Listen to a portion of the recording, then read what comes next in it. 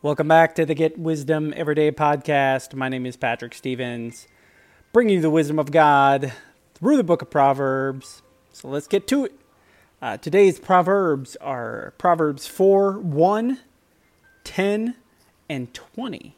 Still in the New Living Translation this month. Here we go. My children, listen when your father corrects you. Pay attention and learn good judgment. My child, listen to me and do as I say, and you will have a long, good life. My child, pay attention to what I say. Listen carefully to my words. So as I reflect on this, I hear repetition, repetition, repetition.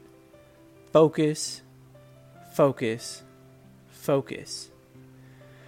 By God telling us to pay attention on a repetitive basis, He is giving us a clue into not only how we learn, but also how we need to be teaching.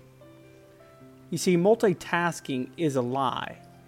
It only serves to drain your energy faster, reduces your focus, and makes you less effective, and ultimately, less productive. So how are we going to take action on this wisdom? Turn off the noise. Pay attention to wisdom.